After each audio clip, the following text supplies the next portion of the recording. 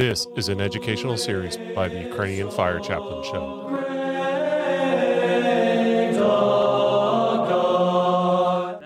I wanted to give you a heads up that we had some technical difficulty on these 4 episodes on Ignatius of Antioch. The original 7 first episodes of the Ukrainian Fire Chaplain Show were done on Clement of Rome at Ignatius of Antioch on a condenser mic, which failed, and I did not realize that it had failed until after I got into post-production for these 4 episodes on Ignatius of Antioch. So I had to use some backup audio. I want to give you a behind-the-scenes tour real quick of our studio, where I have made some pretty sizable upgrades in order to give you a lot better quality and listening experience. So stick with these 4 episodes on Ignatius. I did polish the audio quite a bit, even though it's backup, and I know you're going to enjoy it. Thanks. We are continuing with our 3rd episode on Ignatius of Antioch, and this week we're going to cover his letter to the Trallians and to the Romans. We left off episode 2 with talking a lot about church unity. We saw a little bit of his reference to Jesus Christ coming in the flesh against the heresies.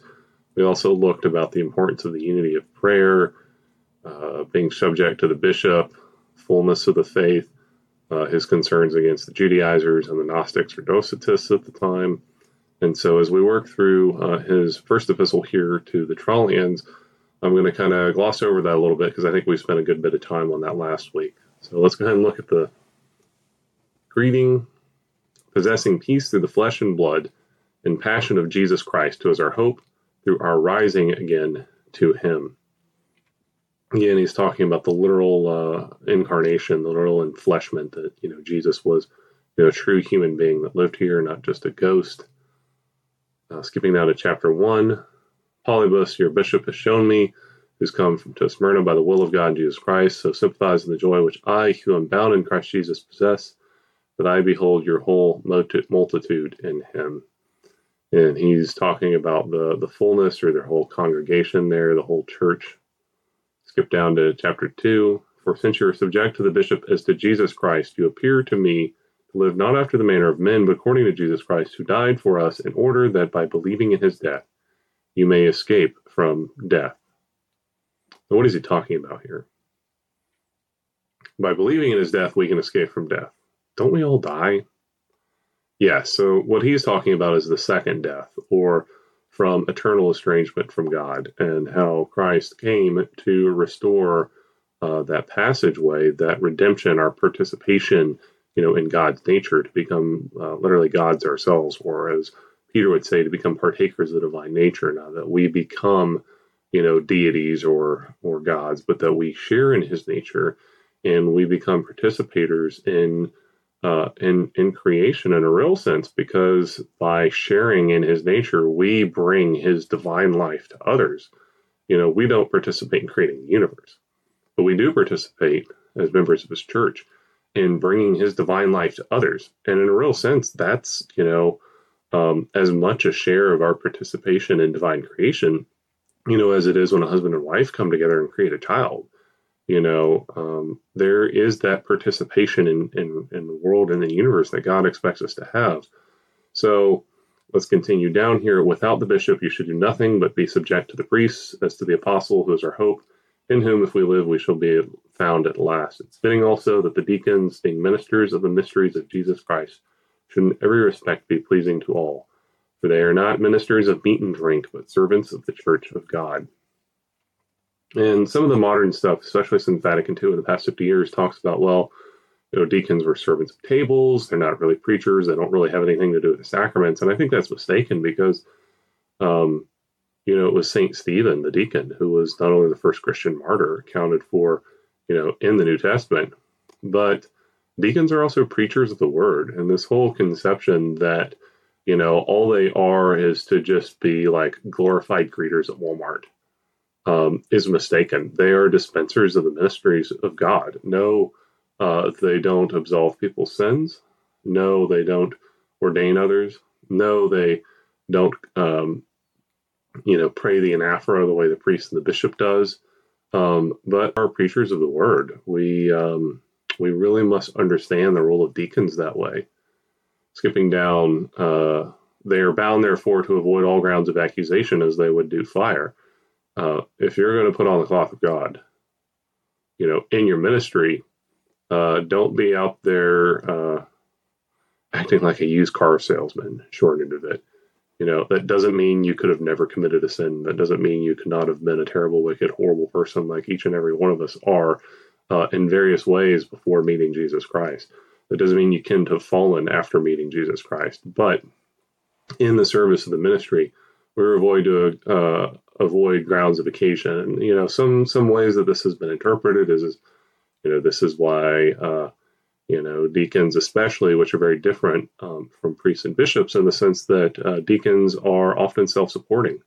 So should you be a deacon and own a strip club? Well, should you be a Christian and own a strip club? I think most people would say probably not. But should you be a deacon and be involved in, production of movie series like Game of Thrones with all the vivid pornography that's in there? Should you be a deacon and be involved with various political parties and stuff like that, serving the interests of the state?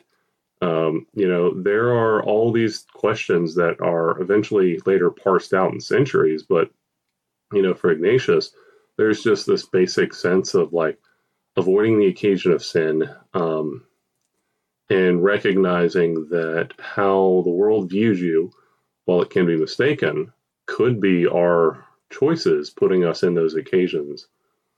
Christians, deacons, priests, bishops is really as applicable to everybody, but in particular here he's talking about that being applicable to the clergy especially.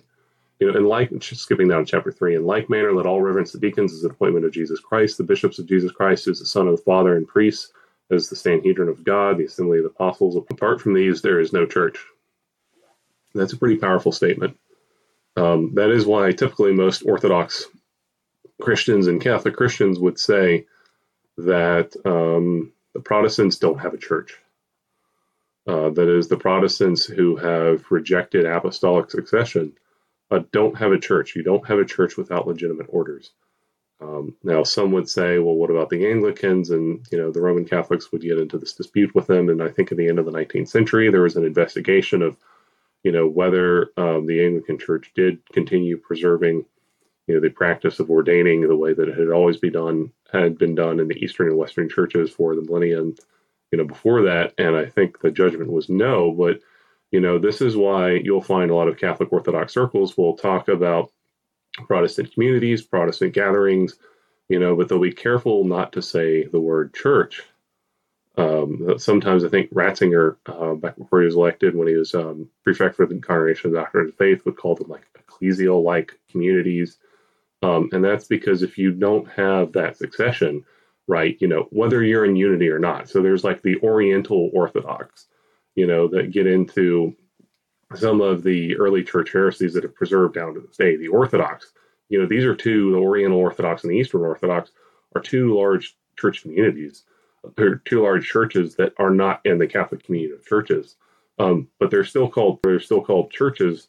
Catholic in that one sense, they're still called churches because they preserve that ordination and they preserve that that legitimate practice. And so you can kind of see that a little bit with Ignatius, but I don't want to go too much more beyond that quote of this is why he says there's no church, there's no bishops, priests, and deacons. Skipping down to chapter 5, am I not able to write to you of heavenly things? I fear to do so lest I should inflict injury on you who are but babes in Christ. Pardon me in this respect, lest not being able to receive such teachings or doctrines, you should choke on them.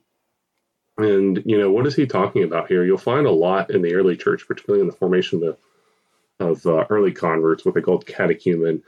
People in the first few years, right, would basically be taught the moral commandments, and they'd be taught how to live the virtuous life as Christian converts. And then later, they would be slowly introduced into various levels and depths of doctrine because, if you wanted to get, for instance, and take even somebody who may be a practicing Catholic or a practicing Orthodox, and you wanted to throw them into the middle of the doctrinal debate over the energies of God between, the Eastern Catholics and Orthodox and the Western Catholics, or if you want to get into various aspects of debate between the Western circles of the Dominicans and Franciscans, or even, in some aspects of the Church Fathers with some of the teachings of Origen or some of the stuff that we'll look in, if you want to spend hours talking to people like that, and that's your primary focus, and they've not gone through grades 1 through 10, and you're trying to put them not only in 12th grade, but something like a graduate level course, they're going to choke on them, and they're going to not only not benefit a whole lot,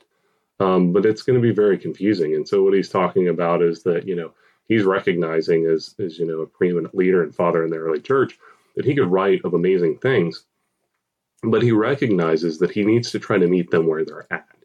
And obviously one of the challenges of a format like this with video-based podcasting, any type of educational series, is you're trying to teach towards a medium. You're trying to hit people who may be more advanced, maybe people who are less advanced. Obviously, if you try to teach down to the bare minimum, most of the people may be bored, or even those bare minimum people may not, ever want to grow. And so there's obviously a difficulty in a group environment or a group format where sometimes you are talking over people's heads, or you're appealing to things that they haven't learned. But, he's saying definitely don't take, somebody who's a year into the church and say, let's get into a graduate level dispute on the nature of grace, and Augustine's theories, right? Especially these commentators on Augustine. As an example, I am still but a learner in other respects, for many things are wanting to us. And that's an amazing thing. He says, without reference to such, subjects and stuff like that. In particular, he's talking about the levels and places of angels and invisible realities and stuff like that. He's still saying he's still a learner. And I think that's an aspect of humility. As much as we may know about one point of church history or scripture, we have a lot of areas that we don't know. Skipping down to chapter 6, abstain, therefore, not I, but the love of Jesus Christ entreat you, that you use Christian nourishment only. Abstain from food of a different kind, and I mean heresy, for those that are given to this mix up Jesus Christ with their own poison, speaking things which are unworthy of credit, like those who administer a deadly drug and sweet wine, which he is ignorant of, greedily takes with a fatal pleasure leading to his own death. And again, his big issues there he was talking about was with the Greek philosophy and the teachings that matter was evil. And so, how many of us think this is really a problem today? Whether that's liberation theology, the rise of teachings of socialism, the rise of communism, particularly in Marxism in our own Western countries, where we've seen a resurgence of that would have been unspeakable 60, 70 years ago.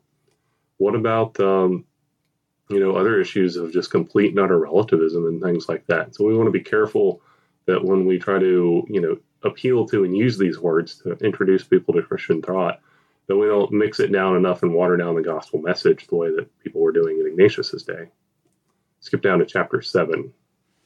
Be on guard against such persons. This will be the case if you're not puffed up. Continue in intimate union with Jesus Christ and the bishop and the enactments of the apostles. He that is within the altar is pure, he is without is not. He that does anything apart from the bishop, priests, and deacons, such a man is not pure in his conscience. And so, again, like his whole conception here of the church is, one bishop leading his church. Now, obviously, if anybody has read through John's Apocalypse or Revelation, you'll find that bishops and priests, and deacons could fail. And John, at the very beginning part of that, gives exhortation to, communities and threatening them, though your lampstand will be taken from you, from your airing and stuff like that. So, I want you to ask the question, well, what happens if our bishop and priest and deacon and stuff like that, errs seriously? What would Ignatius think about that? I think it would be pretty safe to say that obviously the tradition of the church would come first, and, the clergy are not, are not perfect. They're able to fall much as Judas did. I mean, what would you do if Judas was your bishop? Yeah, let's imitate that. Don't be apart from Judas. No. But he's talking about here, just this whole conception of unity and avoiding unnecessary dissents and stuff like that and factions. Now, obviously, he's not talking about, greater issues of conflict when bishops would leave the faith, as would, Arius, and his teaching that Christ was a creature and stuff like that. Later church history would show that. But in this first century, we can see that during this initial founding and development of the church that, unity was everything, and avoiding all sorts of controversy and stuff like this, particularly before more specific teachings were defined, local councils or ecumenical councils that, in matters not settled by the church, try to give deference to the bishop. Chapter 8, give no occasion to the heathens, lest by means of a few foolish men, the whole multitude of those that believe in God would be evil spoken of, right? Like, how many of you guys can find examples of this, right? With, whether that's the scandals of the past century. Look at the Boy Scouts. People like to say, well, look at the scandals in the Catholic churches and stuff like that. Well, look right now in the past year with the Patriarch of Moscow and his whole endorsement of holy war against, Ukraine and the whole cover-up of everything evil that's Putin doing.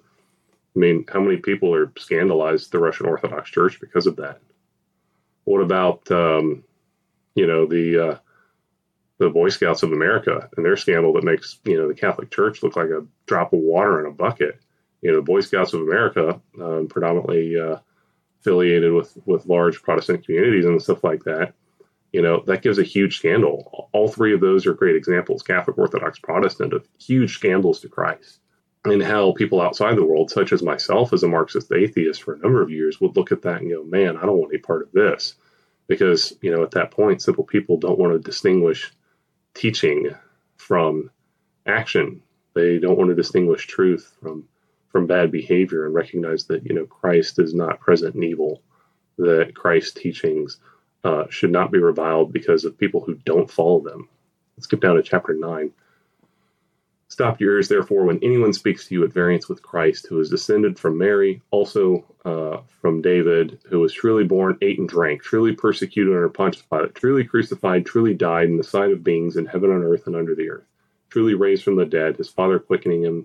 Who's talking about, Christ coming was a historical, physical reality. He was not a ghost. He was not some phantom. He wasn't Casper the Friendly Ghost, Jesus the Friendly Ghost. He wasn't none of that. He was an actual human being that historically lived. He was a divine person long before that who took upon that humanity, from David, from Mary. Skip down to chapter 12 before we finish this epistle, where it becomes every one of you, especially the priest, to encourage the bishop to the honor of the Father of Jesus Christ and the apostles. I pray, hear me, that I may not, by having written, be a testimony against you. And so what he's saying is that, I've encouraged you of all of these things, and if you disregard my words, then, this will be a testimony against you. You will have no more excuse, like Christ said. If I hadn't said these things, you may have an excuse.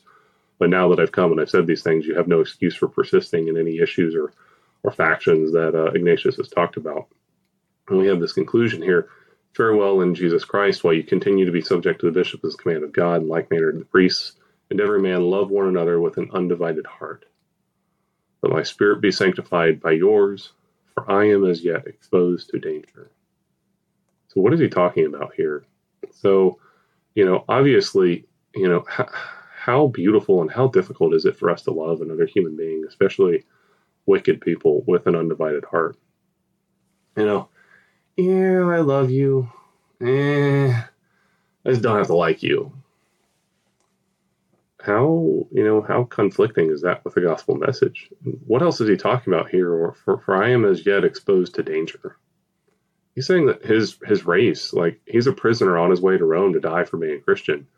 But he still views, and I'm sure he's witnessed personally, people who have abandoned the church and the faith. And so that fear is in the back of his mind. Who knows where we're going to be found at the last moment of our life? That's something that we should really take to mind and learn from ourselves, that attitude of, constant perseverance and persistence, and not, avoiding presumption, and not just saying, hey, everything's good, man. I believe in Jesus. I'm good. I don't worry about something else. And, what was Paul's word? Take heed lest you fall.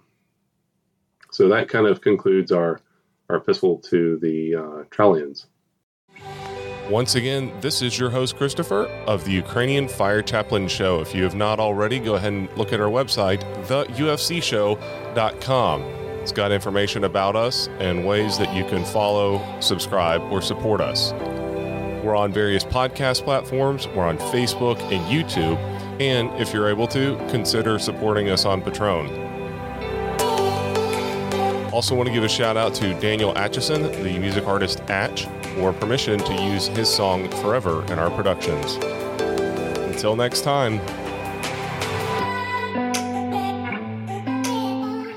we'll would like to offer my special thanks to the Antiochian Orthodox choir group Incense for letting us use their song, The Great Perkimenon. You can find links to their music in the description.